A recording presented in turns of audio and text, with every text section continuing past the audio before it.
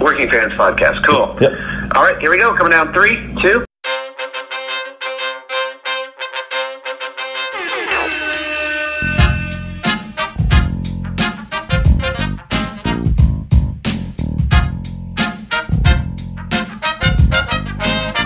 Welcome back for another week of the Working Fans Podcast.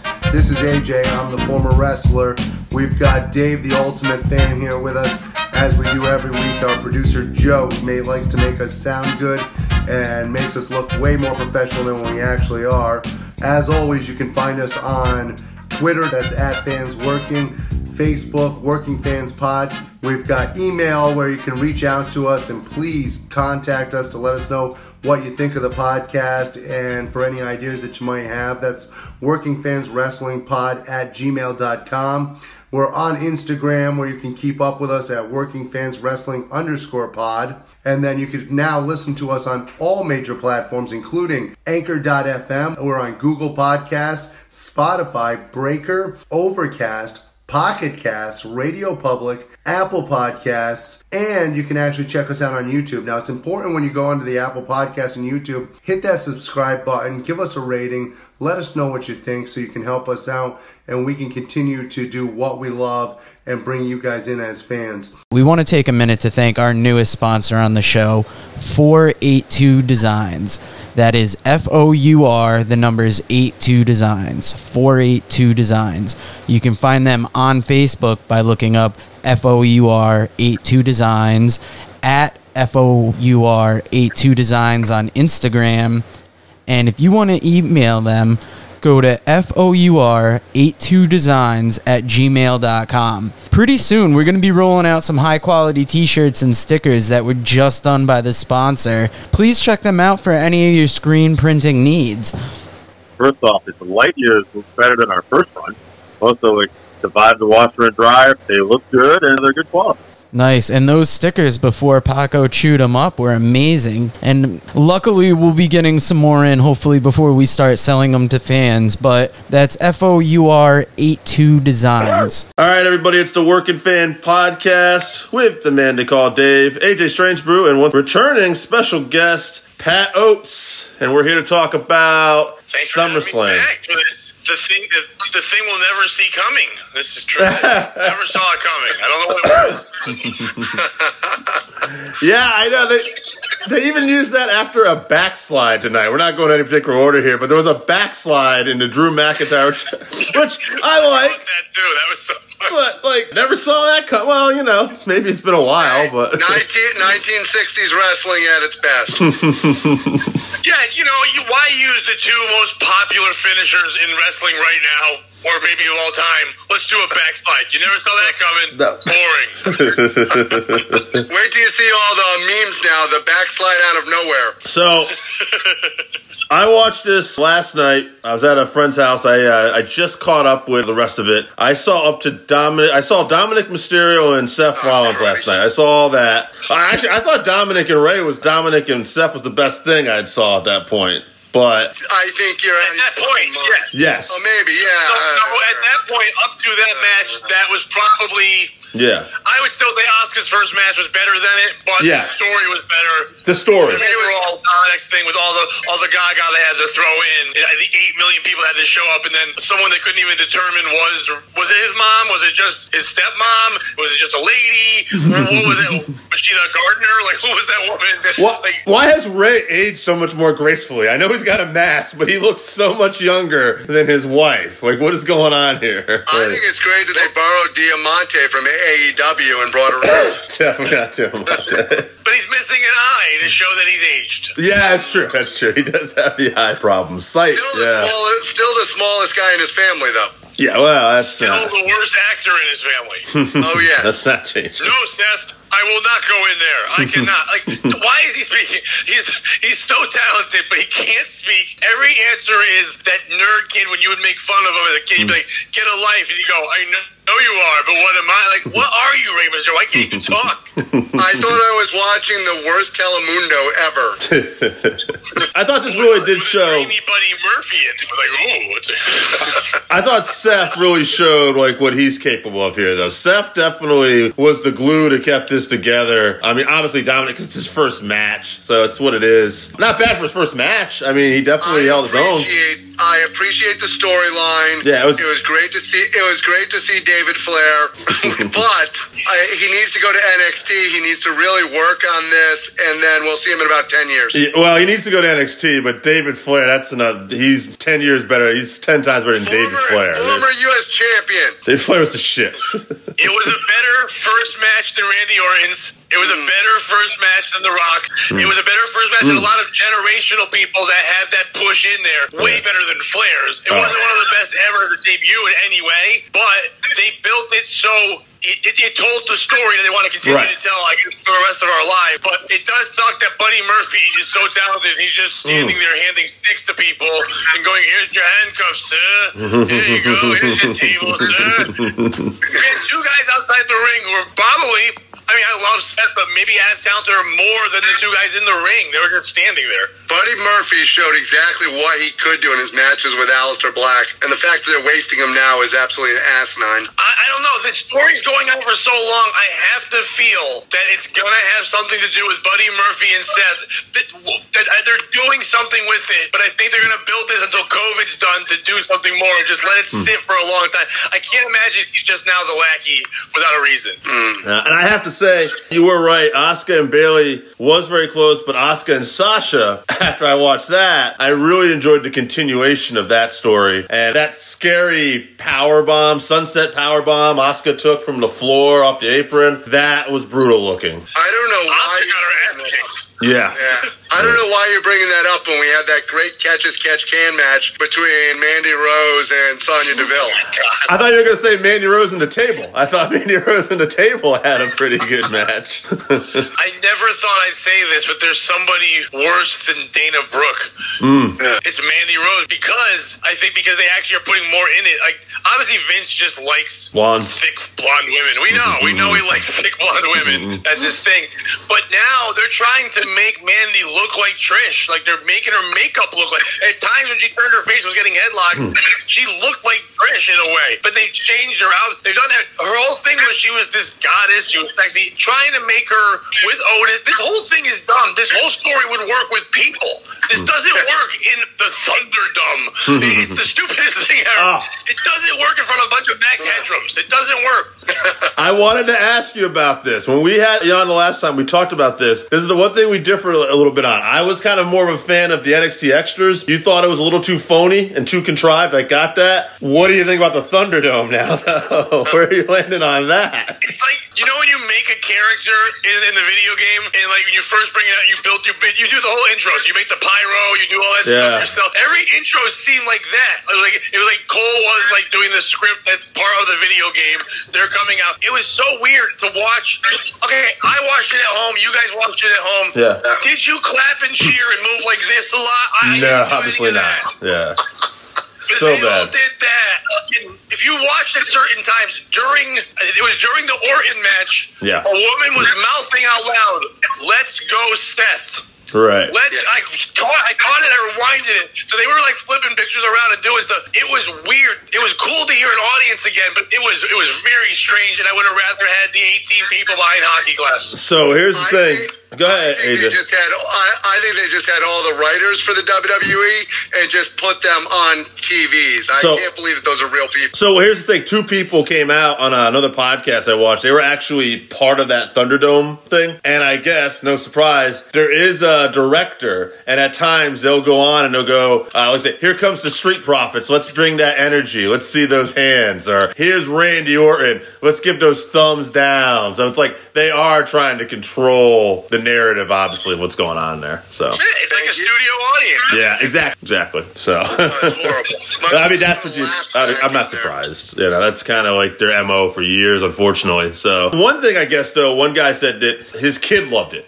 And his kid wants to get into Thunderdome now. So maybe from like a little child's perspective, you know, they're going to get some, you know, something out of that, I guess. I don't know. By that Why logic, is it the Thunderdome? Yeah, right. Right. especially when you can't hear anyone. How is that thunder? Well, especially seeing that WCW's other show was Thunder. Right. Yes. Why are you the Thunderdome? And it's not really a dome. It's a small arena. Right. It's the Thunder Arena. Yeah, where did that I don't mean? get it. Why isn't it the virtual universe or something with the word universe? You call yourself the wrestling universe. Like you're doing a Why isn't it that? That's who we're seeing. We're seeing a sea of that. That's what it should be called. The Thunderdome just sounded dumb anyway. And it really was like everything we've watching at home. It didn't change anything for me. It just was, what it did was it made me miss some moves because I was literally looking at dumb heads in the back. Right, Yeah. right. It was distracting at times. I saw a Pikachu show up. There was, I guess there was a thing that came at one point during the show. It said Fire Velveteen Dream, and then that thing was gone. And That's gonna be gone quick. but you're inviting that. Like, when you bring these people in, and especially if you're trying to tell them what to do, you don't think you're going to get that backlash. I mean, that's going to happen. I don't think it's going to last, because they're going to want to control it, and people are just going to troll this thing. Can I ask you guys a serious question? This is just something that I feel of over the weekend. WWE needs to stop pairing their big events with NXT events, because the NXT events are beating the shit out of their regular events. Pat, did you see any of TakeOver? I watched highlights. I'm actually going to watch it tonight. I think I'm going to watch a lot. I did check out a couple parts of matches and stuff. I mean, I thought Pat McAfee, if you want to talk about someone doing their first thing ever, holy Yeah. shit. Punter? Come on. No shit. But it just proves one thing. You know what, Seth Rollins, it just proves that Adam Cole can carry anyone and make anyone look amazing. I mean, he's just that good. Seth did make Dominic look good. He's amazing. That's how good it works. Ziggler's that kind of way too. But Cole's at a different level because he's so much smaller and he can still do that. Yeah. It's incredible. He definitely impressed me, too. Yeah. Yeah, he cut a great heel promo. Yeah, he can talk. Coming up is cool, but To see Pat McAfee do that flip out of the move, land on his feet, come running back up, and jump straight back up to the top ropes, it was just such athleticism. You don't expect that from an NFL punter. no. But we're lucky though. For some reason, all the wrestlers were ready to catch him. But, Strange. Maybe just coincidence, obviously, that they would all be ready to catch him. That's so trying odd. to hurt them with their body, but it's fine. Oh, thank God. But I know what you're saying, but right now, I think you have to keep pairing them up until we can split up. I think they were ready to split up. I think they were ready to tour. I think right now, people aren't top of mind. When I start posting things about, I'm going to watch this tonight or that, people are like, that's still happening? In our world, we're still watching it, but overall, they're not. So I think you need to tie a weekend into it, because hopefully, if you catch one, you can talk about the other. Like, Right. there was a reason why they put Keith Lee's commercial there at the very end, before you get to the main event, to get you to go, who the hell's Keith Lee if you've never watched NXT? And Right. you're going to look it up and go, wow, he had this match, he's coming. And I mean, obviously, they're going to do with him what they did with McIntyre. They're just like, we need to put the belt on him quick to build a resume, so when he comes up, we can say, NXT North American champion, NXT World champion. So he has this resume so they can throw him right up there, because he's built and ready for up there. And I'm happy as can be for Keith Lee, and I'm excited for what he might bring to the table, because they're going to give him a shot in his size bracket, agility. I am terrified of what they will do with Adam Cole, because we've seen so many great wrestlers, even Finn Balor, where they bring him up and all of a sudden Vince is like, what is this guy doing? He's freaking too small, too short. It terrifies me. Yeah, but Shawn Michaels wasn't in Finn Balor's here. But that's true. Shawn Michaels, we have a tendency of thinking the same way, and he does have more strokes, so let's hope. But one of the things we forget about Shawn is he's this guy who's 6'2". He's a bigger guy, and he just looks small next to all the other wrestlers. Yeah, but I think what Pat's saying What is... will happen is they'll come up as the era, but they'll add someone, a Yeah. bigger person. Somebody will A heavy. maybe Dijak, maybe somebody else they'll put into where you'll have one size because Vince needs that, but you have this incredible, yet they have to be a group.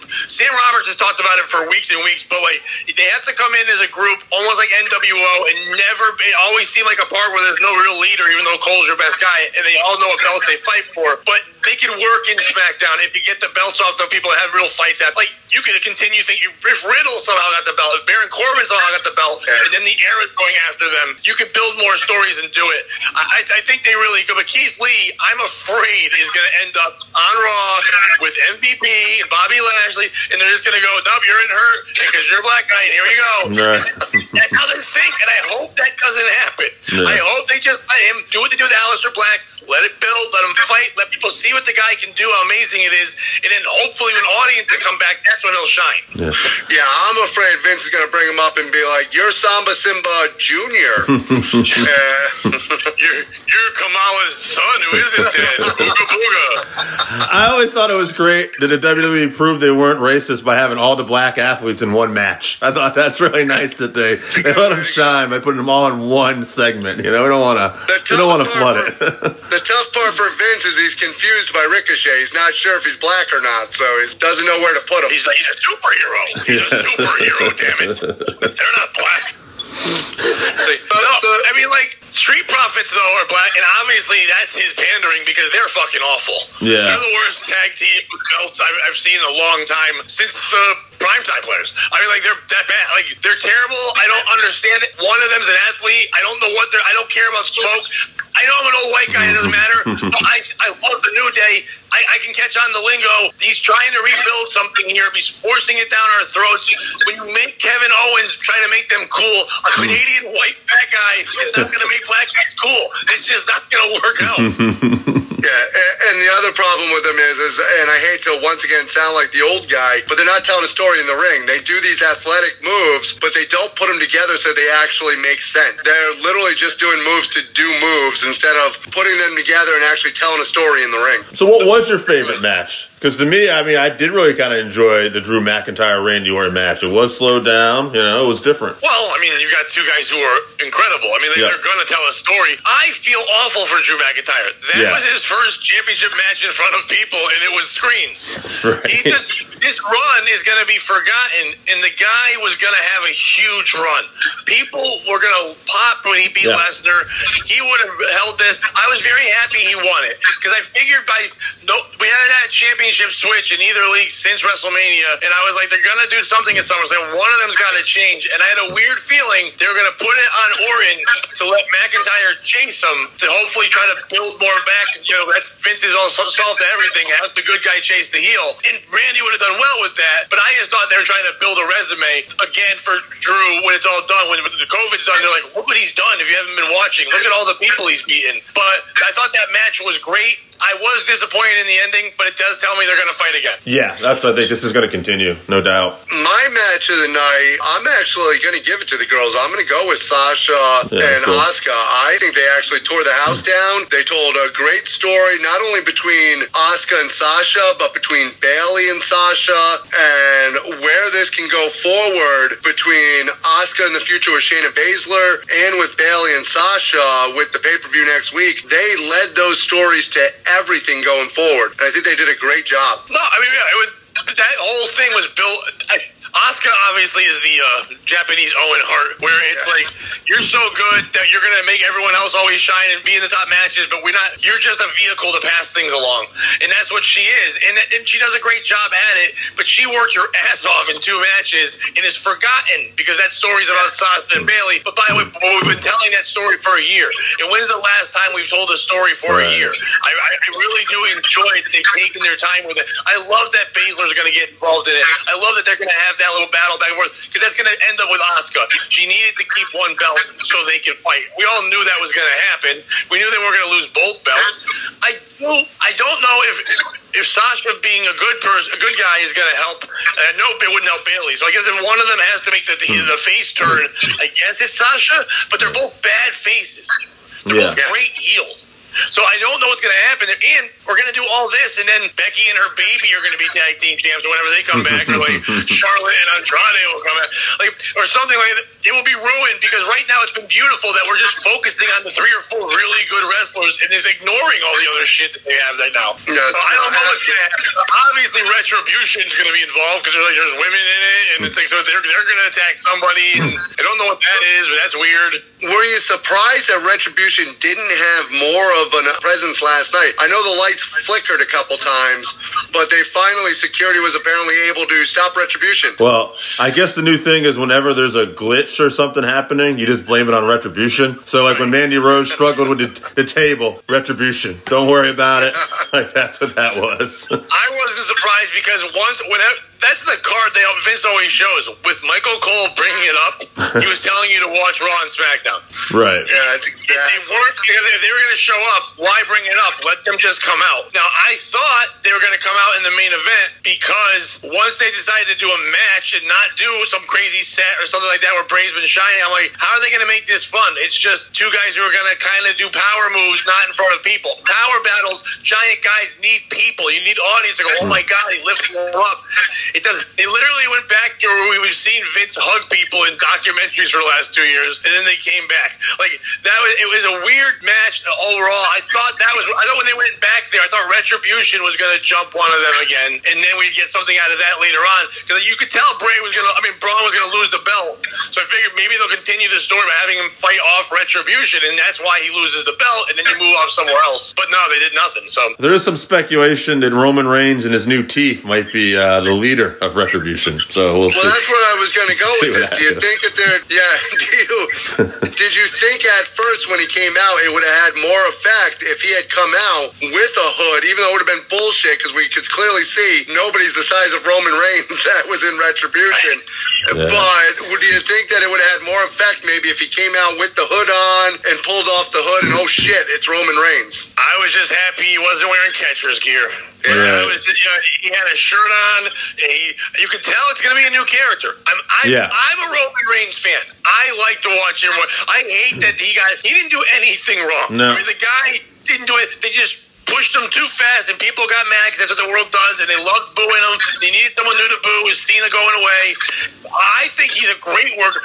If you notice the little subtleties, you said you didn't see the end when he was yelling at Braun, he kept saying, I made you. You'd be nothing without. I'm like, ooh, I like this. Yeah. I like telling both of them. He's like, this is my title. You're just a freak. And then turned to the other one and said, I made. They built Braun for him.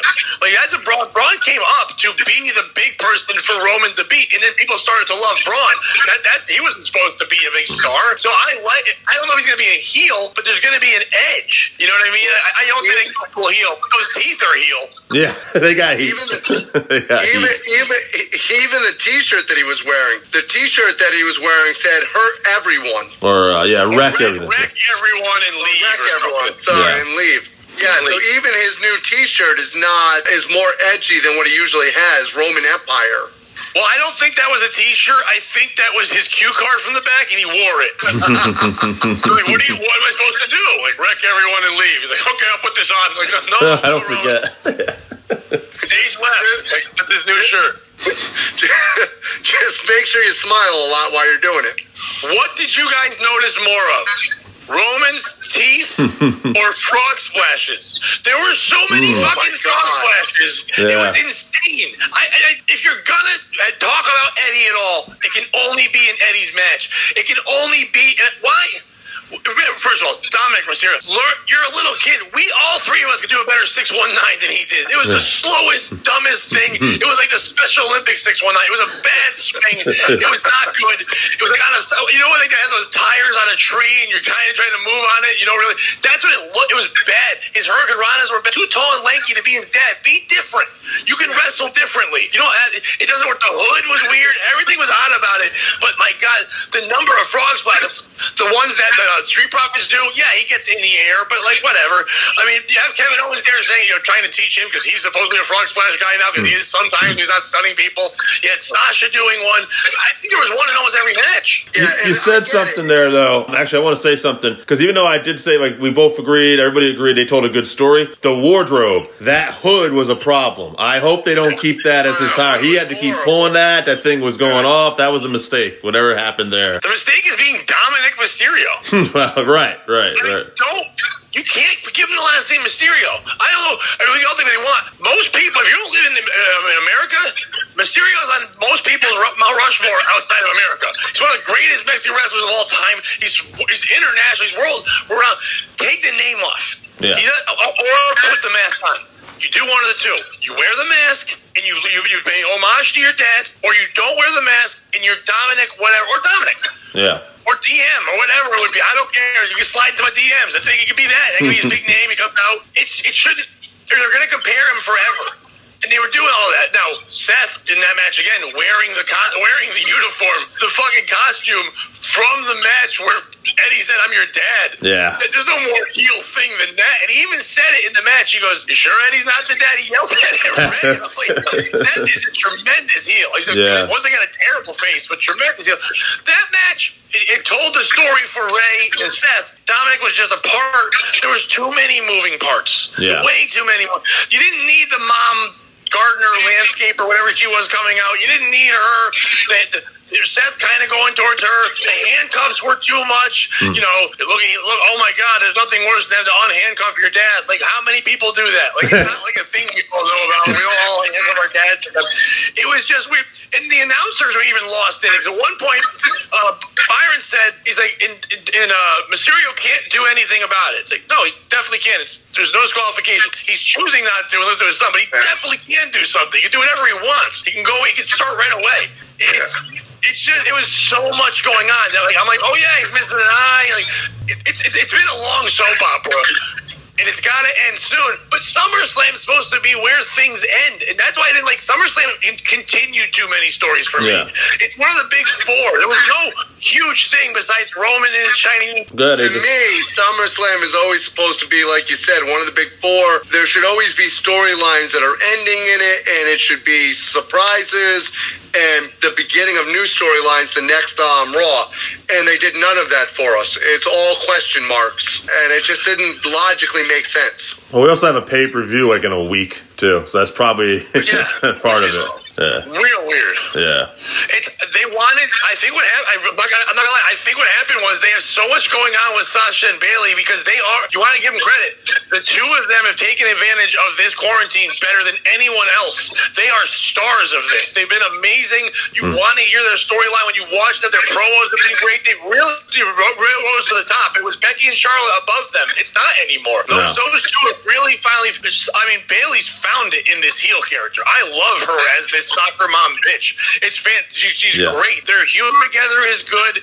It's got that old, like, 90 dark feel to it, but also it's modern as well, the way they do it, but they're not forcing it. But I think what happened is they got so excited about them that they put so many storylines in. They're like, wait, they can't fight 3 matches. Asuka can't fight 3 matches. Let's do Payback next week. Yeah. And they're defending the tag belts. So here they're going to have something else they're going to be involved in too. So it's like, wait till Asuka has to fight a gauntlet next week to find out if she can fight against the NXT champion, who now will be Sasha and Bayley.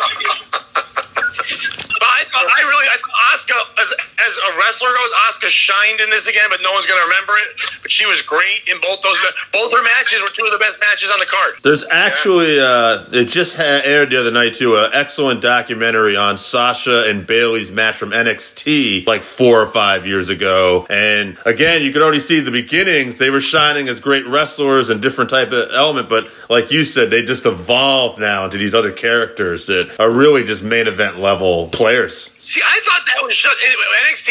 That was a great match. It was a top of the card and all that. But that was so forced down our throats to be told to us that it was a great match. Kind of like when you're doing a lot of Daniel Bryan's matches, which I love to. But once he came to WWE, and they're like, "This is the greatest match ever." This is the great. Him and Miz, greatest rivalry. It's like, you can't just tell me 2 weeks later it's the greatest rivalry. I got to look at it 12 years later and look at it and compare it to other things. It's not when they would do Kevin Owens and Sami Zayn. They weren't talking about back in the past. I don't want now. And I'm like, no, in the past, in ROH, all those places, that's when it was all over the world. It was great, not here.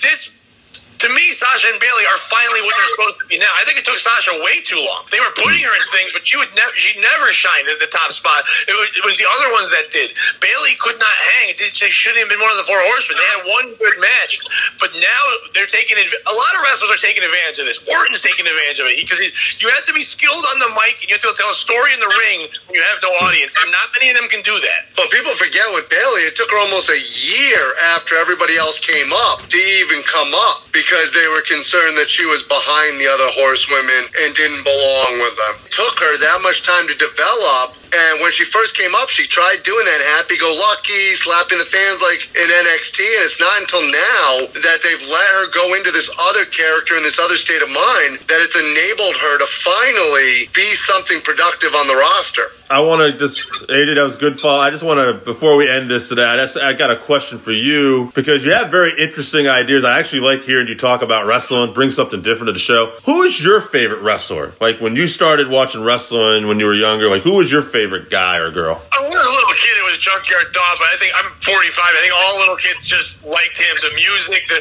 coming out, stuff like that. But when I really started watching, when I was younger, it was Owen Hart. Like, just doing his own Hart, he started doing things on his own. I hated Bret. Shit. He was boring to me, and I wasn't a fan of him. Yes, he was obviously technical, but now when I'm older, I can watch old Bret matches and like it. But I did not like Bret at all. But watching Owen made me laugh. Owen made me when I started getting older, before building up, even before like the Attitude Era. He and the King were the best heels there were, and the King was the King was incredible. When he didn't have anyone to be the heel, he would take on people and go, "I'll be the mouthpiece. I'll shit on Bret Hart's parents. I don't give a fuck." There was one pay-per-view one time where the King walked. It was in Milwaukee, and he did crowd work. And he walked around, and he just had a mic, and he walked down the ring, and he started doing jokes about Goldust being gay. Then he turned to a lady and goes, "You know what we're talking about." He just called her a lesbian, basically, with a mic. He just walked out, and I think that was when he was calling Jake Roberts a drunk. That's the people I liked, the people that showed me that. But for me, Piper was my favorite heel of all time because he told stories. In the ring, he wasn't the greatest, but I wanted to watch it because I knew he was going to lose, but I knew it was going to be entertaining in how he did things. Shawn Michaels is one of my favorites of all time to watch. Right now, I can watch anything with Tommaso Ciampa in it, and I'm happy as hell. I just love the way him and Gargano's rivalry is one of my favorite ones ever to watch. I love Adam Cole.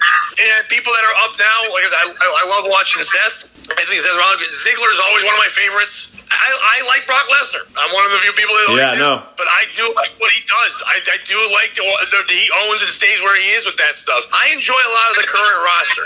I love Jericho.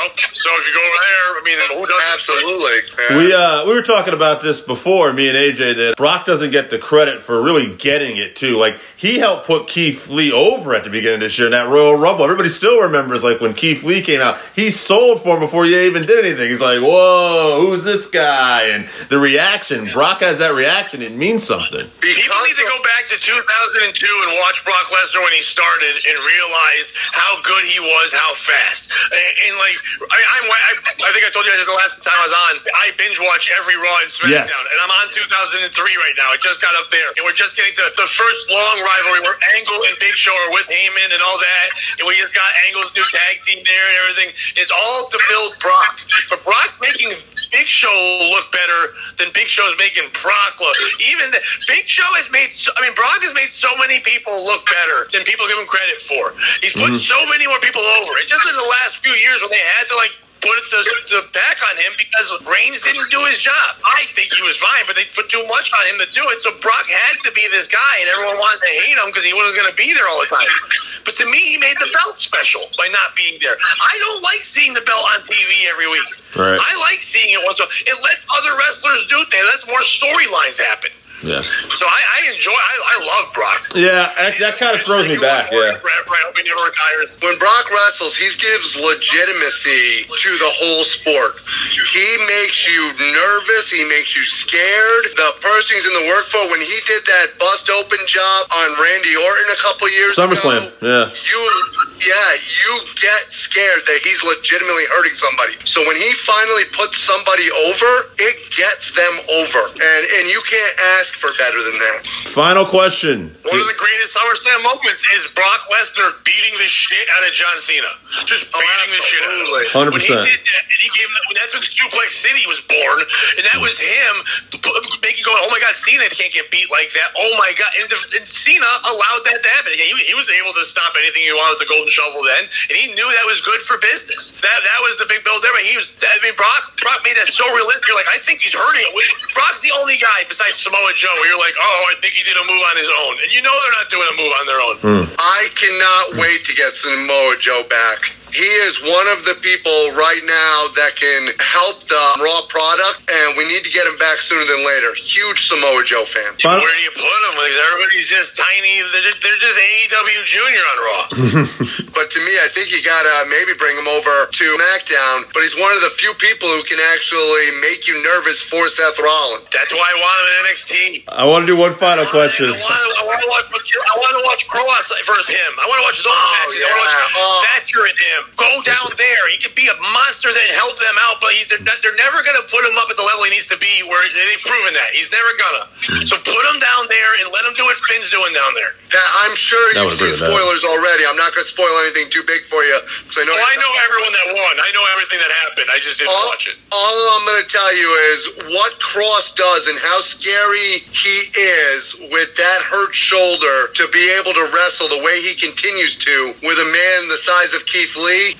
Cross is the future. He's absolutely amazing. Yeah, hopefully the injury isn't too bad, though. So we got to see what happens there. But and I'm really shocked at NXT being part of the WWE, and I know it's different, it's run by Triple H, whatever they could want to say. They let people that were stars other places continue to be stars right away.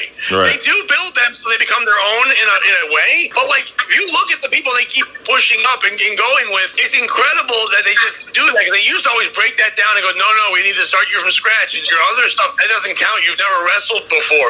They don't say the league, but like, my God, for him to come right in and be right into the thick of things, I give them credit for that because they never stop having top matches. There's always 4 or 5 matchups that you can say could be the main event for NXT. You can't do that in the rest of the rosters. We were lucky enough to be at Bloodsport with Killer Cross a couple years ago during the WrestleMania week, and we got to see that style then when he wrestled on that show, and luckily they haven't changed his style at all. Thatcher either. Thatcher was on that show, same thing. He wrestles the same style right now. Yeah, but that'll be ruined later. Yeah, well, Thatcher, they'll never do anything right with that. They'll just have him hang out with Drew Gulak, and they'll both be fun. We'll get excited for a week or two, and then they'll take him off TV. By the way, can we bring that up real quick? SummerSlam? Sure. A lot of people were not on this on SummerSlam. Where the fuck's AJ Styles? There's so many people that need to be. You brought Matt Riddle up. Why is he not up there? Jeff Hardy is back. Why is he not there? I know you're only doing 3 hours now, and you're doing all that, but they need to be on the main event. They need to be on SummerSlam. Mandy Rose and fucking. There you go. By the way, we haven't said anything. Sonya Deville is quite the worker. Sonya Deville is for somebody who hasn't worked that long, really carried that fucking match as best as anyone could. But she's not the vet in that, really. She carried the match. I'm going to give you guys a theory on Sonya Deville real quick, and it might sound crazy. I don't think she's leaving the WWE. No. I think they're going to have her actually transition into a dude. Sonny Deville? Because Sonny Deville. They did a video. They did a video right afterwards yesterday where the person asked her, "How do you feel about what just happened?" and called her Sonya Deville and said, "Don't ever call me that name again." I think they're going to have her transition. Yes, Sonya Deville did leave the WWE. I think whoever she comes back with is going to be as a dude. I hope it's blackface. Oh man, that would be the heat you need to get people to watch. You hear that Sonya Deville transition to a black man? She's Al Jolson. She's just coming out going, man, fighting people. Oh, I've watched that forever. I can't wait till the writer's room where somebody has to explain to Vince why we can't do that. Right. We can do it. Get Jacqueline. She's a black man. It's like, no, it's not. She was never a black man. You know what? I would watch it if she does that. If they could do it right, that would be great if they could do it right. I thought she was going to be part of Retribution. I mean, There's a tough female in there. But the reason why I thought that was because they talked about the shaving of the head at first, which would be going in that direction. And then I'm like, wait a minute, now they've changed it to leaving the WWE and not being able to wrestle as Sonya Deville. Well, that's why my mind thought there's more to that story. I'm not sure everybody here. I'm sure Pat, maybe you heard too. She was stalked, and there was some guy that was stalking her at her building. Basically, the guy had like duct tape, mace, and he basically admitted he was going to kidnap her. So they basically advised her, don't cut your hair, and maybe you should take some time off and be off of TV right now. So. Yeah, I'm going to go with the transitioning. You know, you probably have it down, Pat. What the fuck do I know? I think it's funny, like, we're worried about your safety. Do the match at SummerSlam. Right. And we'll protect you. Like, if you're really worried, cancel the match no one gave a fuck about. Right. Oh, by the way, Otis and her doing the worm, fuck you. We know that. Her worm was so bad. Yeah, that's actually the first thing one of the people, I think it was Joe, said to me. He goes, how the hell does Otis do the worm better than she does? That's like and how does it have more buoyancy? How does Otis not come out after Roman Reigns destroys Bray Wyatt and cash in at that moment? He might have. You can't catch it on the Fiend. The Fiend will still rise up. I get that one. Right. But now they're going to have to just get that case away from him. With Roman back, right? I think Roman's going to fight him for the case or something. I don't know. Because if there's no audience, then why does the fat, lovable guy have the case? You're not going to make him a star. What I want is another person I wanted to see. You have Big E as a singles guy now. Why is Big E not Big E? He should try to challenge Otis for that briefcase. Imagine Big E walking around like old school NXT Big E now, proving himself. You know, showing the giant chest, pulling the straps down, showing those giant coming out and wrecking people.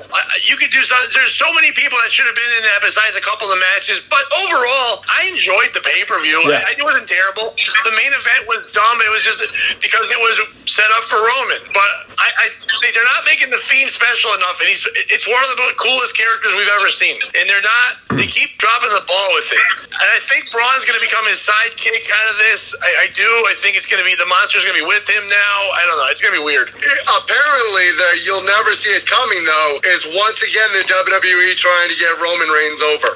We never see that coming. It's never happened before. Oh, I thought it was Kevin Owens wearing a Street Profits t-shirt. Because I never saw that coming. Before we get out of here, favorite SummerSlam match of all time? Oh, jeez. I was just talking about it. It's going to sound cliche, whatever, but it's Bret Hart against the Bulldog. I mean, damn right. What it was.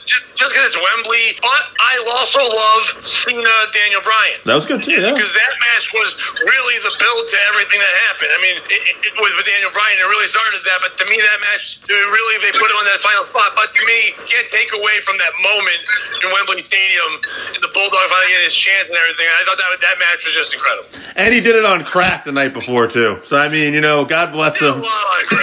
He did a lot of crack. Damn right he did. He deserves some respect for that. If your favorite WWE moment at SummerSlam doesn't involve Zeus, I just can't be down with it. You know what? All right, Kamala versus Undertaker is my favorite moment of SummerSlam.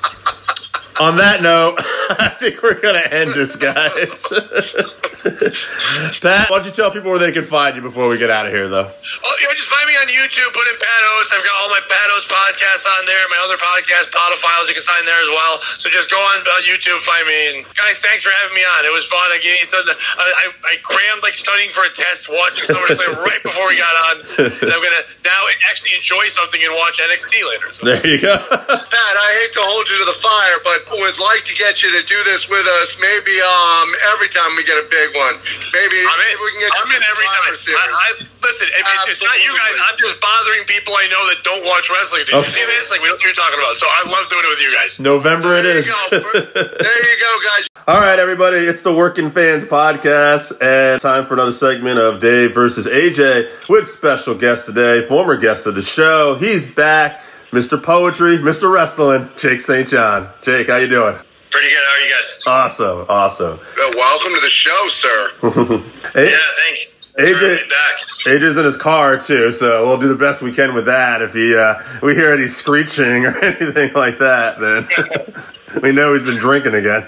Okay, those neighborhood kids need to be kept awake. Kamala versus King Kong Bundy. Who was the better big man? First off, the time we're recording this, Kamala just recently passed away. I just want to say, doing a little research about Mr. Harris, he was maybe not the best wrestler in the world, but boy, he really knew how to play this character. A character that probably wouldn't really be good in today's world, but I don't think it would be.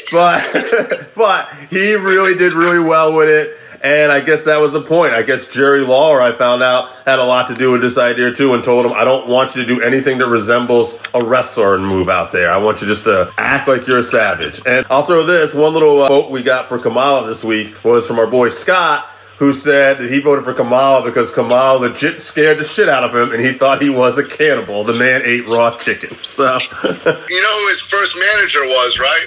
tell us. J.J. Dillon. That's interesting. I did not know that. They did an angle.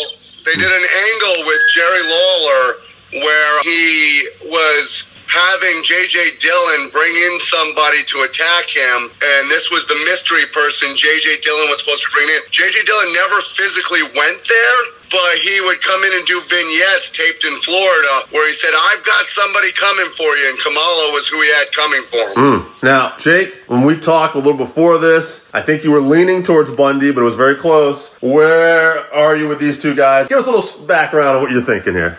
So I agree with Scott, where Scott said that Kamala legitimately scared him. Because to me, as a kid watching King Kong Bundy, thinking I want to be a pro wrestler, King Kong Bundy splashing me and breaking every single one of my ribs was the one thing where I was like, maybe that's not something that I would want to do. Right. So Bundy legitimately scared me too. Kamala, as far as the character, like you said, I think Kamala had, for the time, his character was, I don't want to say amazing, being 2020 now, but his character was definitely different than what was going on.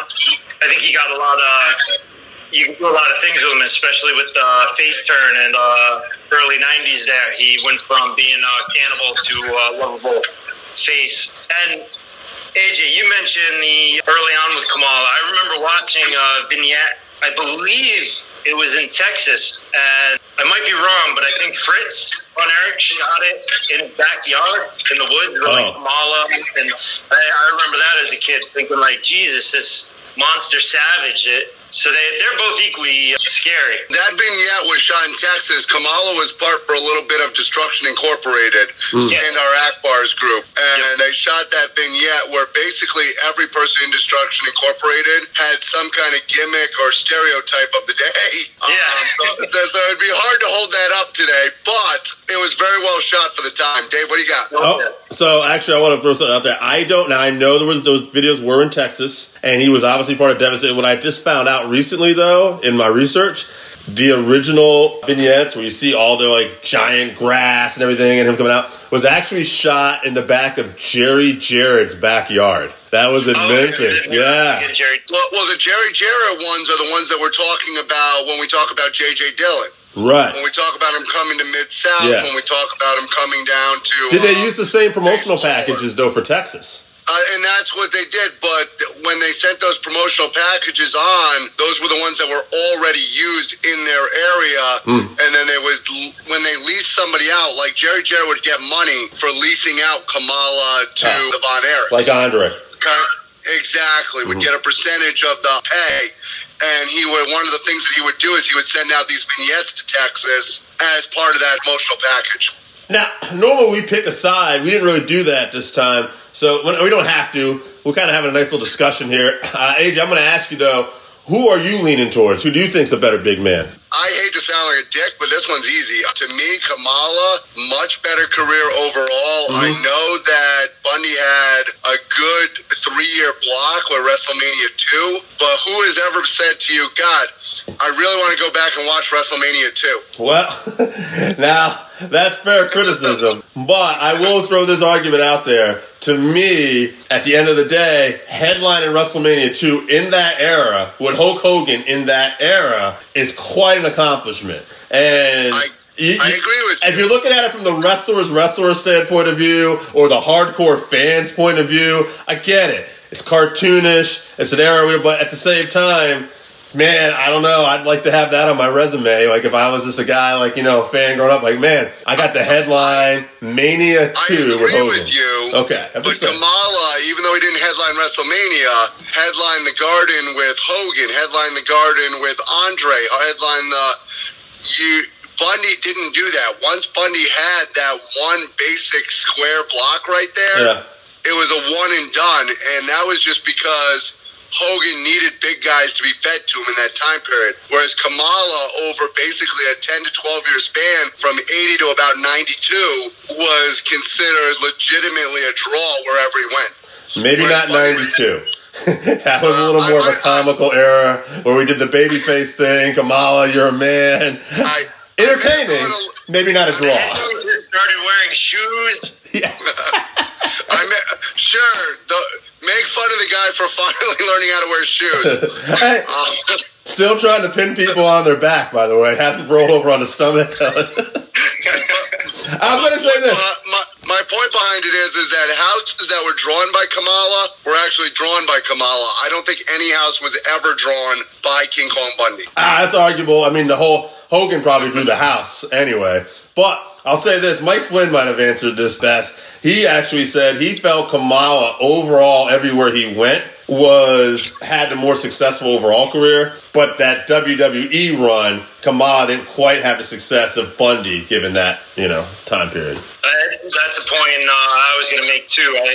To piggyback off that, King Kong Bundy, I think, could be one of those wrestlers that you talk about never really reaching the full potential, because I could see him as a monster heel on top, just similar to how Vader was. Vader was one of the first heels I remember beating babyface just clean when he would beat Sting for the title. Mm-hmm.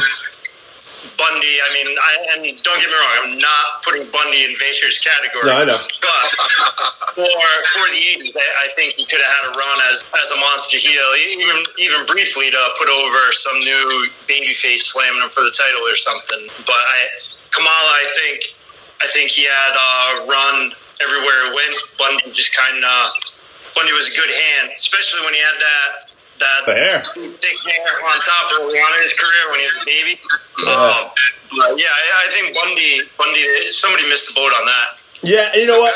Part of that could have been Bundy himself. I remember hearing a story that Bundy wasn't, I think it was during the heyday where he was way past his prime, obviously, but he came back, and I think he was going to have a match with Brett somewhere, and Bundy said basically to Brett, I'll put you over, but I'm not going to take that sharpshooter and tap out. I've never tapped out in my career. That's like Bundy. It is a work. You're not losing any steam. We're not going to miss the house. So maybe that could be some issues.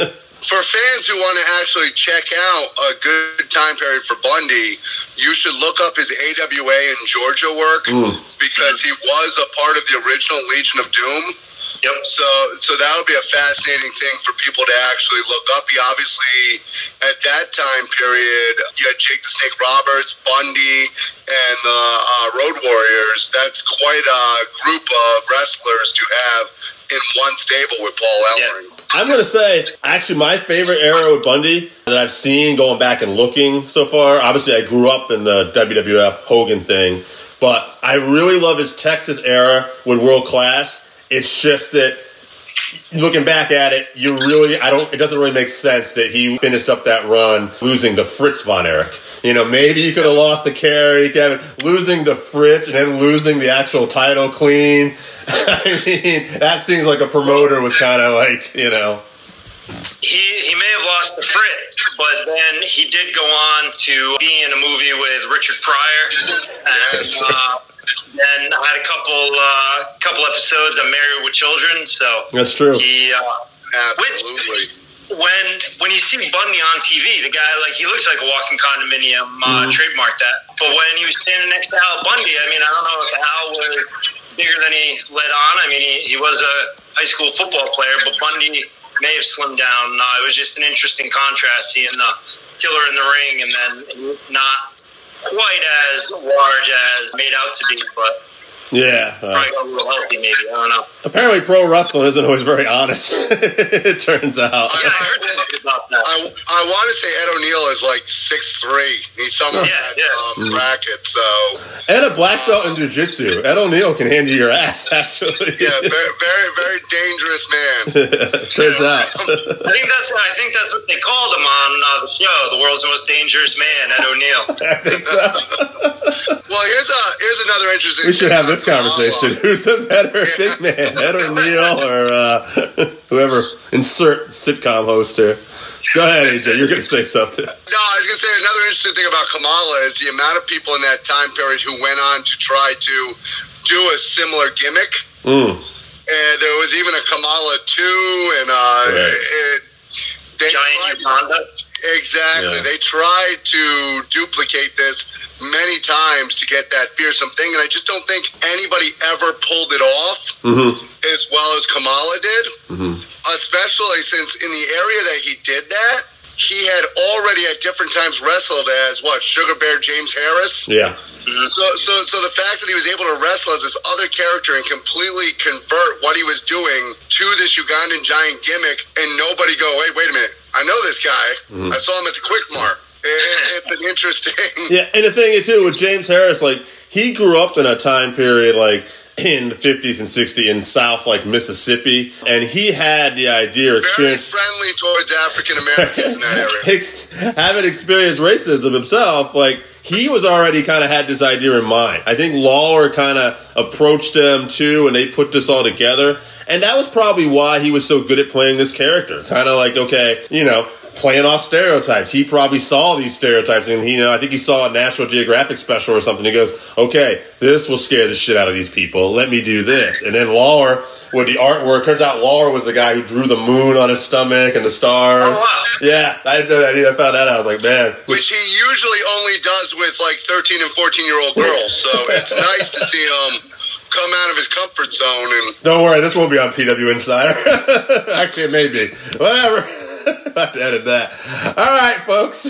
So, in this debate, what I counted up was I had a couple votes for Bundy, but I had actually, it was kind of close. I had 4 votes for Kamala. So, I'm going to just say my vote really doesn't matter at this point, but I'm going to make it a little closer. I'm going to lean towards Bundy. I think he had a better career because I just hang my hat on that Hogan championship match at WrestleMania 2. Mr. Crockett territory. AJ certainly doesn't want to hear that. I understand. I like watching NWA better too. Where was Bundy at Starrcade, motherfucker? but the financial figures, I know what was actually the draw, unfortunately. So, for special guest. I'm sorry. Allegedly painted on those young girls. Sorry. Allegedly. Right, here you go. So, for this week's David versus AJ with special guest Jake, we're going to say Kamala was the better big man. Feel free to write in. Let us know. And that'll be it for this, guys. We're out. This is the Continental Lover, Eddie Mansfield, 230 pounds of twisted steel and Texas steel. You're listening to the Working Man Podcast, brother. If you don't like it, just leave it alone. All right, everybody, it's the Working Fans Podcast with the man they call Dave. And today I got a special guest, guy who made his name for himself in the territory days back in the 70s and 80s. He's worked with the likes of the Guerreros, Ox Baker, Jimmy Snuka. He's also known for an interview he did on 2020 that we've probably all seen a million times. He's also got a production company and is doing very well for himself these days. We're going to talk to him. The Continental Lover, Eddie Mansfield. Eddie, how are you, sir? I couldn't be better, brother. I'm doing well. Doing fine, staying healthy. Hope all the fans listening are staying healthy and doing what they need to do. Yeah, you forgot one guy, Scott Casey. Scott, oh, yes. Me and the Cowboy set records drawing in the great state of Texas. I kind of rocked the wrestling world when I did, when they blackballed me, that Ole Anderson son of a bitch. But, something, when they take the food off your plate, you got to stand your damn ground. And in the wrestling business, they have no benefits, no nothing. But it's $1 billion industry. And you wonder why, they can't furnish, health care. and a 401k for yourself. You know, I did a podcast with that damn Bully Ray, son of a gun. Let me tell you, Bully Ray told me he was prepared. You know, he's so full of shit with the Christmas turkey. Let me tell you something. When you go in the wrestling business, you think it's the greatest thing since sliced bread. But the bottom line is, it doesn't take care of the people that make it the money. You know, he can get his chapstick out and do all what he wants to do. But I don't have any chapstick. And it really doesn't, I don't really care what they think. Because I've moved past that. You know, I had the third largest wrestling federation with the IWF. First guy to ever soundstage professional wrestling at Universal Studios. I had an actual production deal with Universal for almost 14 years. And that's besides the wrestling. You know, Universal, you know, took real good care of me. I have nothing to say but greatness for all the great people down at Universal. They were really good to me. But everybody else, they didn't get what the IWF had. You know, we had RVD. I created the Smoking Gun. And, you know, we had, you know, Thunder and Lightning. We had a lot of great guys. Oh, yeah. I created Kevin Kelly. I took him and put his little ass right next to the ring. And while I was training guys, you know, how to actually work. See, there's two ways to work in this business. It's all TV now. But back in the 90s, we still had to do TV and house shows. And now it's mainly all, you know, television instead of house shows. But there's a way to work TV and there's a way to work a house show. And most of the guys today, they don't really know the difference because they've never been taught. And it's not, you know, you can't blame someone when they're not taught. You know, they just kind of thrown in and think they need to know. Well, that comes from upper management. You need to teach the guys the right way. Well, when I was working, let me tell you something. They wouldn't let you in a ring if you didn't know how to work. You know, it's just you know, I always say give the guys, you know, the benefit of the doubt, the young guys coming up now. Because, you know, the guys are good. The business is strong. And I think that it's going to be just fine. The rest of the business will survive. Anything, believe me. It won't hurt it. I was vindicated. I tapped Vince McMahon's ass out, didn't I? The bottom line is, Dave, he came out and said he made me look pretty smart after 2020 because he came out and said the exact same thing that I said on 2020. Well, 100%. And I wanted to say, too, I mean, it's funny, like, everybody made a big deal out of this, but here we are doing a podcast interview, like, years later. If you had done that 2020 thing, I don't know, let's say, like, in the 90s, maybe later, I don't know if it would have been as big a deal to everybody else. I don't know if there would have been such outrage about it. Well, there was an outrage, all right. Oh, there was? I gave them the highest rated show they ever had. I'm still talking about it. Yeah, everybody still talk about Eddie Mansfield. Right. You know, you'd swear I'm still working. It's like, but you don't ever see me do autograph sessions. You don't ever see me do. I did one autograph sign, and that was in Atlanta because they paid me. Greg Price. You can say what you want about Greg Price.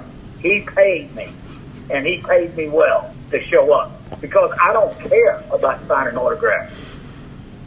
You understand? I'm not going to show up unless you got the money because I don't need you. You know, I'm kind of like RVD, who used to work with me. You know, if you're not going to pay me, I'm not showing up. And I told him that years ago. Rob Van Dam's probably one of the best workers that's ever been in the business. Oh, no doubt. Still going strong. And also, I would say, too, kind of smart. He's always had his head in other, like, things, too. He's always kind of had a little bit of this and a little bit of that going on besides wrestling if needed. Yeah, well, you know, he's a smart guy. And one thing about RVD, I'm proud of him. He came out of the IWF, and he went on to superstardom. I told Rob, first time I ever saw him, I said, man, you're going to be a star in this business. I'm a superstar.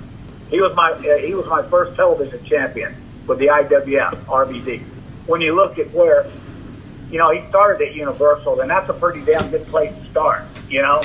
And, I mean, he used to do vignettes with Marilyn Monroe and people like that. That most people, you know, they don't have the show we had.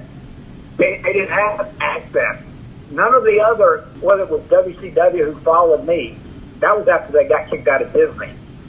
Yeah, my buddy Don Kennington told me, he says, I don't think these some bitches are going to last very long over here.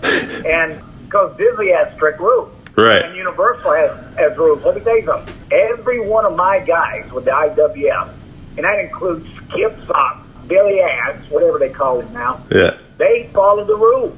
And Kip was I created Kip. He wouldn't be shit without me. And, I don't walk around saying that. I say that very, very rarely. But I taught him how to work. He didn't know how to work. He knew how to do clotheslines and elbows. That's all they knew. And see, that's what the business is back to now. Instead of really working, calling a match in the ring, they go over a match. I went to an independent show one time to see a friend of mine. He called me up, would you please come? I said, well, I really don't do this crap. You need to understand that. So I went to see him. I couldn't believe it. These guys sat there and went over a match for 30 damn minutes, and they were only going 10. and we used to get the finish. We never talked. You always did it in the ring, and that's a lost art. I think AEW is really going to give fits to Vince. I'm proud of Cody and Dustin and those guys because they're trying to do it the right way and bring the business back to where it used to be. There's boys. They're all vanilla-looking guys. That's what's missing. What? All right, let me throw some names out to you. You're a wrestling guy. Oh, yeah. What would you think if a damn Wahoo McDaniel showed up on the scene right now? Oh, I mean, Wahoo is this fucking tough as nails guy. I think we're missing guys like that, too. You're right. Everybody looks the same. Everybody looks vanilla. There's not, some grizzled-looking men, the tough guys, even some fat guys, some skinny, whatever. We just have all guys that look like they kind of came out of a fitness gym. Professional wrestling used to be the face of America. It had fat guys. It had tough guys. It had, Indians, cowboys, plumbers, working men. We had it all. And you had a continental lover. and I mean, with bleached blonde hair. Ric Flair wasn't the first son of a bitch to ever have bleached blonde hair. No, sir. Gorgeous George started all that. So when you look at, when I was in Los Angeles and drew all that money with Chavo Guerrero, I mean, they say I never drew money. Everywhere I went, I drew money. And there's one thing they cannot knock that. They can try. When I did Viceland, I don't know if you saw that piece. I did, yep. But that was the second highest rated show they had. Okay, the first one, I didn't kill anybody. Right. Chris Benoit killed his whole damn family. And I knew Nancy, from Kevin Sullivan. All right. But anyway, Kevin wouldn't open his mouth on that deal, and he should have stood his ground. He should have done the interview, and he just washed his hands of it. And so, but then you had the Ricky Morton. Now Ricky Morton's probably 5'7" or 8. You know what I mean? Yeah. You had that Dutch Mantel, that ass kisser from Tennessee, who never drew any money anywhere, and how he got into WWE. He kissed Jarrett's ass, and Jarrett, the old man, got him in up there. He didn't last long, did he? Nah, he was a cup of coffee. Yeah, buddy. He didn't. The damn coffee wasn't even hot. I mean, his old tired ass. He wasn't so bad. He hung out in Memphis his whole career because he wasn't worth crap. He couldn't come to like Southwest Championship Wrestling like me and Scott Casey did. Started off me and Wahoo McDaniel, Alvin Putski, and guys like us. We popped that place. Me and Scott Casey. We were selling out everywhere, and that's because of Wahoo McDaniel. He was a booker, and me and Wahoo, we would set that thing up. Tully Blanchard didn't ever draw any money in Southwest. I'm the guy who told Wahoo to tag Tully and Gino together. That way, me and Scott Casey had a top spot. That way, Wahoo and Putski could work with him. Him and Chavo could work with him. You see what I mean? Yeah. So you got to be smart in the business as well. You can't be stupid. You go into the locker room these days, you see guys who actually believe that they're beating people to get these belts. That's what I think. Yeah, no, I just saw something. I think it was Al Snow or somebody was talking about, like, somebody made a comment once, like, they say who you ever beat, and he goes, well, the same people you beat, nobody. He's like, we know who's going to win beforehand. And he was saying sometimes some of the wrestlers would give enhancement guys more, like $100 or something, because to show, like, thankful for doing the favors. And you know something, those guys should be paid more than anybody. Mm-hmm. I used to call them, not job guys, they're star makers. Right. Without those guys laying down for you, and a lot of those guys go whoop other people's guys' ass. Oh, yeah. You know what I mean? And so those guys, a lot of those guys, they got jobs because they were vanilla looking like these bastards today. And the funny, yeah, I was gonna say, and the funny thing is too, I've had some of these guys on the podcast, and some of these guys are like the best talkers. You would never know it, but they didn't get the mic time. But then you get them on here, and they can talk up a storm. Well, that's one thing I could do is talk, man. I hear you. It's like, the bottom line is I could draw a crowd. I want to ask you that. Were you always a good talker? Like, even before wrestling? Was this something natural? Yeah. Yeah, I was always a good talker. You hand me that microphone, buddy, I'll light your ass up. And you either got it or you didn't have it. One of my guys, I'm not going to ever call his name, but he was one of the Dynamite Express for me. Let me tell you, when I was teaching these guys how to talk on television, and there's an art to that, I was teaching my guys in the IWF, how to do promos. Literally. And Bill Otten, Bill Otten, he's a famous photographer. Yep. And he brought his camera down, video camera, and I was having all the guys, I'd have Kevin Kelly interview them, where they get used to being on television. Because, all of my IWF guys never was on television, had never done any interviews. And I told them all I do the Dynamite Express.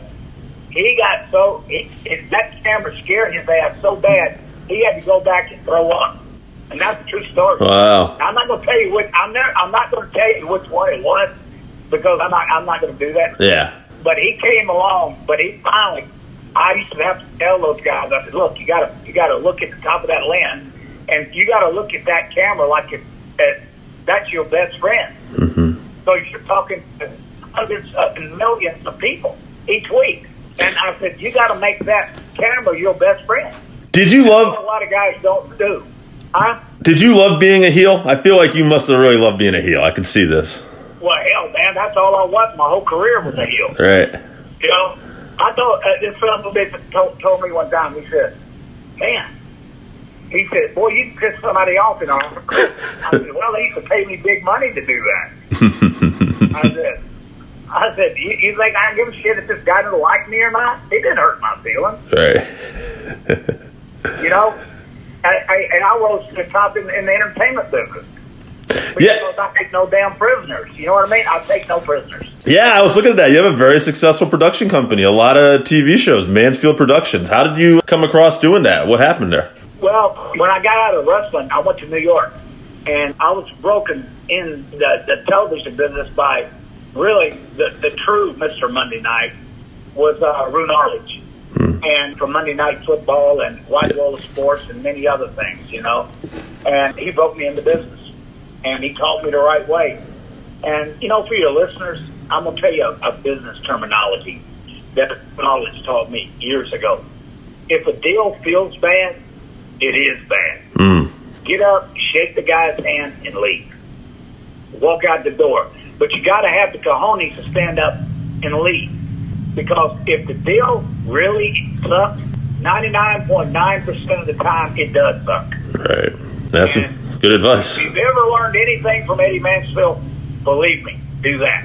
And you'll be more successful than if you sat there and took a shitty deal and make somebody else rich. Yeah, I wanted to ask you too, before we got out of this too, was you were obviously a really good heel. What was some of the best territories in terms of crowd reaction where you felt like people might want to kill you? Where you're okay, was Texas, Florida? I was stabbed 7 times. Fuck. So, yeah, and I think 3 or 4 of them were 300 pounds. I thought it was a guy. So I clocked that fat so and so. On the chin, boy, her little fat ass went slid right on the floor up against the bleachers. Bam! I was going to go put the boots on. I looked at it as a girl. I said, oh, my God. And so I had to go in. They had commissioners back then. So, we'd have doctors, and I had to get a tetanus shot. So I had a bunch of them, man. And I got stabbed 3 times. When I was the America's heavyweight champion out in L.A., I got stabbed when they tried to get me, and they got me. And I had 6 cops around me. They stabbed me in the belt, the leather belt, that held the championship. So I couldn't believe it. But they actually did that. I can see why you wouldn't miss wrestling. Well, you got, when you provoke people, like I used to get some serious heat. Yeah. I mean, if I could get heat with just a normal guy right off the street, I could damn sure crank it up a notch and get real heat. And that's what I used to do, from without, tortillas, talking about the Mexicans and stuff like that. And it's like, dancing around a sombrero, doing the cucaracha. And so it's like stuff like that kind of fires them up, Right. And, like we had a lot of, Spanish people that came to L.A., and we had a lot of great crowds in Los Angeles, the Olympic Auditorium. I mean, that was a hell of a building, man, for wrestling. Oh, my goodness gracious. Yeah, we had Dr. Tom on, and he was telling a lot about his stories and stuff like that, too, breaking in around that time. Seems like it was a very underrated territory. Los Angeles was a great territory, man. Yeah. And I used to do the Cow Palace once a month, and then a couple of times I'd work for, Bastien was running some towns, and me and Chavo and Leroy Brown would go up there and sell them out.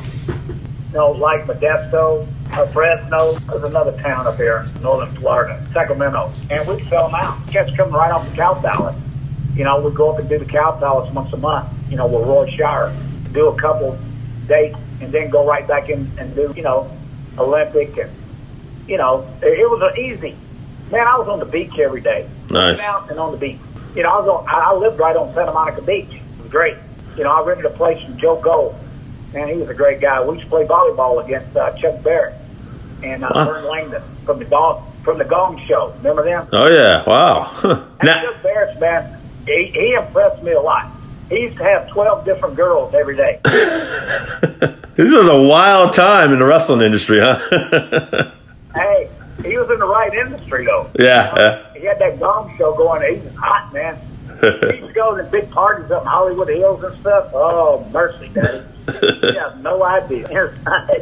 Let me ask you, before I get you, I'm going to do a little word association. I'm just going to do like 2 names instead of, throw a lot at you because they do this all the time. I just want to throw a couple names at you. Vince McMahon. Let's just start off with. Personally, what I think about Vince, I admire him as a businessman. Yeah.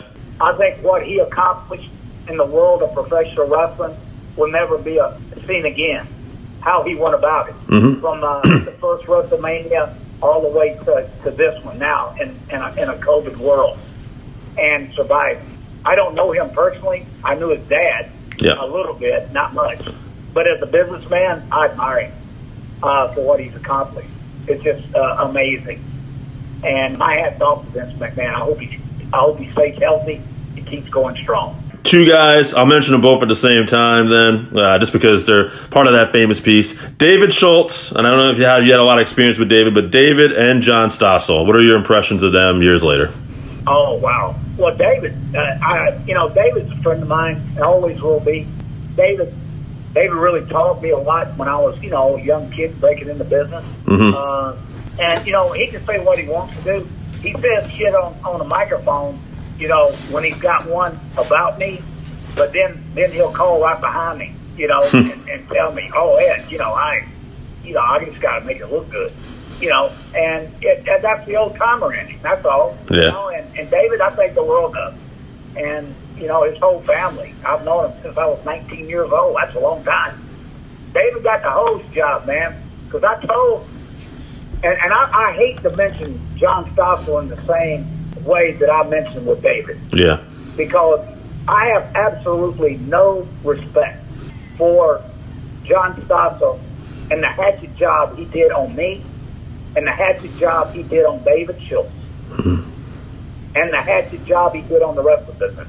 Because I'm going to say this until the day I die, and I want to make this the last time I really say this shit. Somebody ought to to get this, that they host me. When I went to do 2020, they were supposed to take the business, and I told them back then it was $1 billion industry. And they were going to compare it with the NFL, Major League Baseball, NBA, and the National Hockey League. And the way they take care of their players versus the way they take care of professional wrestlers who are professionals. You notice it says professional wrestling, correct? Yeah, absolutely. And professional wrestlers are great athletes, so they need to be treated with respect as athletes. But John Stossel made it a damn egomaniac story about him getting slapped. Right. And boy, let me tell you something. And I told you, if you that's scripts, I told him not to interview David because David had nothing to do with this. And Vince McMahon was trying to get rid of David, and I knew that.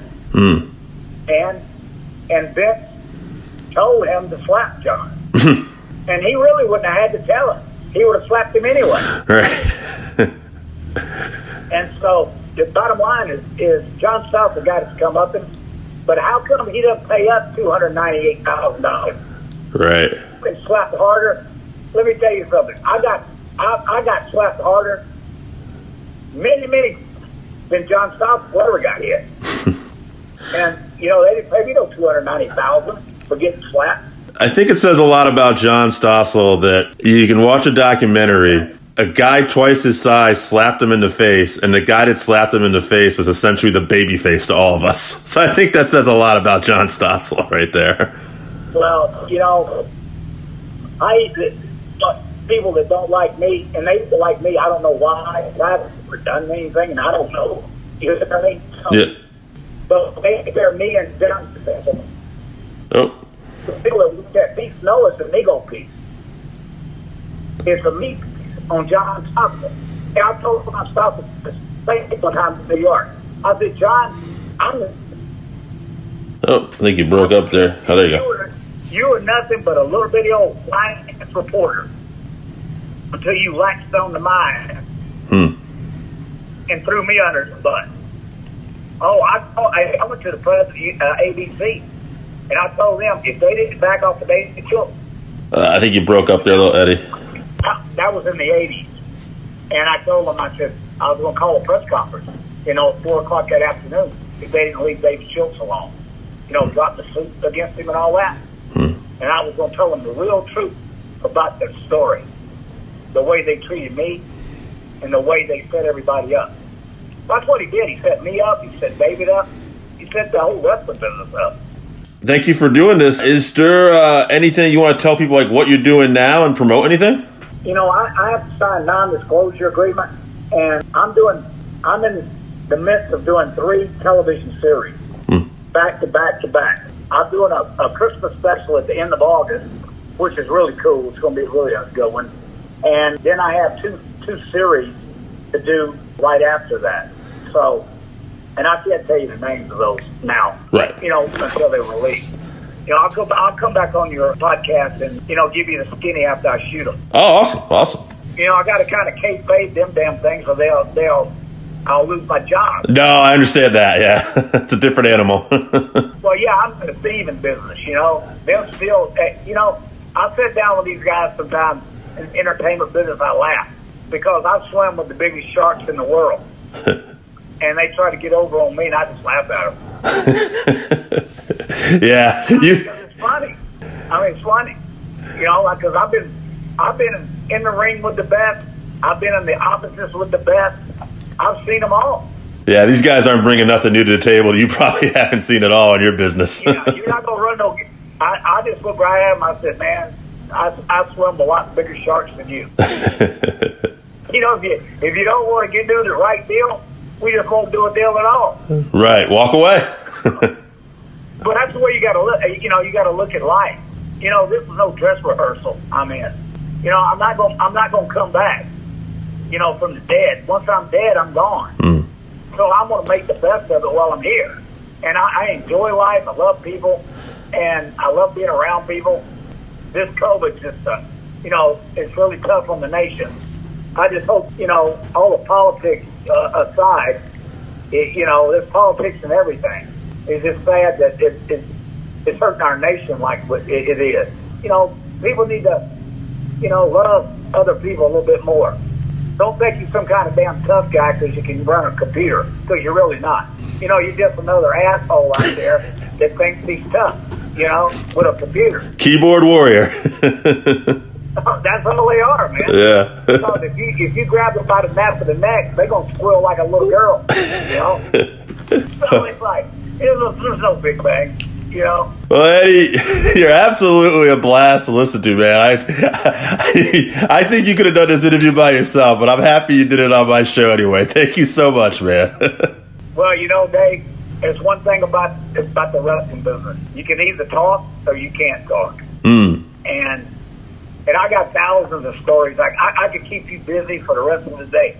But I'm just, you know, I'm honored that you invited me on the show. And anytime you need Eddie Mansfield, just give me a buzz. Will do. And if I'm available, I'll be there. Awesome. And because I'm a working man. You know, I'm producing my ass off, and I really love this. Always remember this. I'm gonna leave this with your wrestling fans. Okay. I didn't quit the wrestling business. It quit me. So, but hey, I'm enjoying producing, and I'm enjoying, you know, creating, and it's been, you know, really a good run for me. I found my niche. I'm just blessed that I got good health. You know, I hurt, you know, every morning when I get up, I can feel them bumps, you know. Sure. But the bottom line is, I'm healthy, and that's the main thing. If you stay healthy, stay strong, and be good, man. And you got to keep moving. Don't let them get in your way. Step over them. That was awesome. I'm going to have you back on when I can. We'll talk stories and we'll set something up, man. I appreciate this. Thank you. Okay, Dave. Take care, my brother.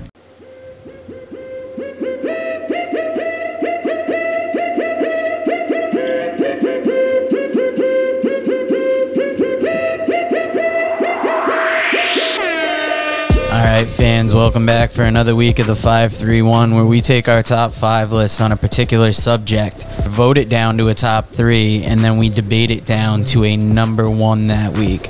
This week, since SummerSlam just passed, we are going to do the top 5 SummerSlams. But before we do that, we want to take a minute to thank our newest sponsor on the show, 482 Designs. That is FOUR, the numbers 82 Designs, 482 Designs. You can find them on Facebook by looking up FOUR 82 Designs, at FOUR 82 Designs on Instagram. And if you want to email them, go to FOUR82designs@gmail.com. Pretty soon, we're going to be rolling out some high-quality t-shirts and stickers that were just done by the sponsor. Please check them out for any of your screen printing needs. First off, it's light years better than our first run. Also, it survived the washer and dryer first run here so far. They look good, and they're good quality.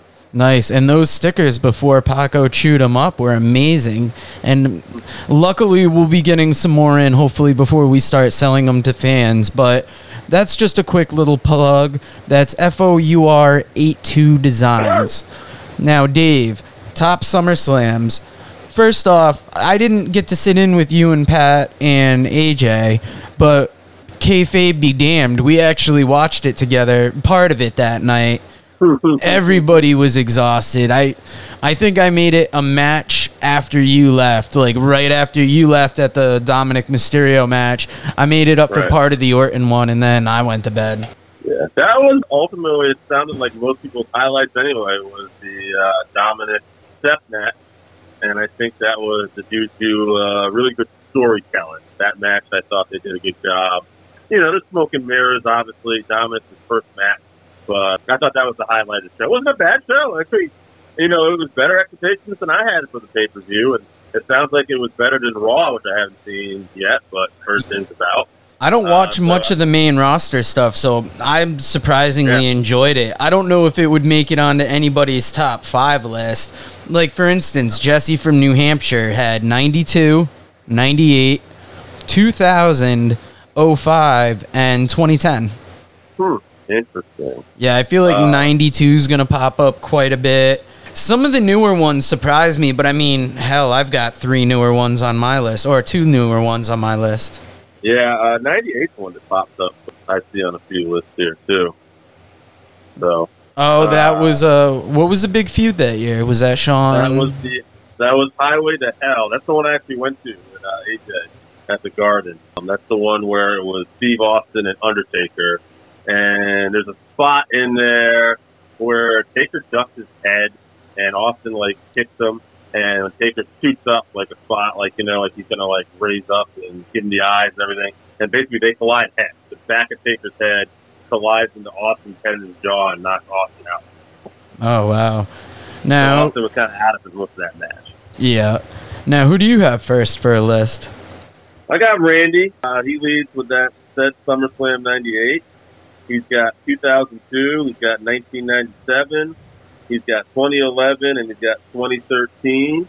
2013, one of the more recent ones. But if you look at that card, that's actually Brock Lesnar wrestled CM Punk on that card, which ended up being a pretty good match. And then you had Daniel Bryan and John Cena, where Bryan actually did win his first world title that night. They play it off. I mean, Bryan wins it at WrestleMania 30. But technically, Bryan won it here, but he would lose it moments later because that's where Triple H would basically, who was the special referee here, would kick him in the gut afterwards, pedigree him, and then Orton would do the catching. And that started the whole Authority Daniel Bryan feud, which went on to WrestleMania. Oh, wow, that's a major list. I'll bring you my list next because I've only got the 2 this week. I've got SummerSlam 92, 93, 97, and then I picked a couple newer ones, 2014 and 2016. 2016 mainly because of that Brock Lesnar busting open Randy Orton's head. But overall, 14 and 16 were solid newer cards. I don't think I have to say much more about 92 or 93. I think the thing with the Lesnar busting up Orton's head is it was so legitimate looking that there was a air of uncertainty. It was like was that a planned spot, which is ultimately like what you want, right? You want to put that level of doubt in the viewer's mind. Like, oh, that's supposed to happen. And I thought they did a good job. So much so, I believe that's the one where we heard the story afterwards that Jericho actually confronted Lesnar and wanted to know what was going on. And I think Lesnar was going up against the wall and it was quickly broken up. But, yeah, that happened. I got Mike Flynn, who's got SummerSlam 2002. He's got 92. What I said, we're going to see that. He's got 97. 97 was at New Jersey. That's where Bret Hart actually won his 5th world title from The Undertaker. Shawn Michaels was the special referee there. He actually Bret spit on Michaels' face. Michaels goes to super kick him. He ducks, gets Taker. Bret makes the cover. Shawn reluctantly makes the count. And then you got the feud happening there. It set up basically the Undertaker, Shawn Michaels. It was like round 0 match followed by Taker and Michaels at Hell in a Cell. So a lot of legendary stuff kicked off with that. 2013 and 1998 roll out the rest of my content.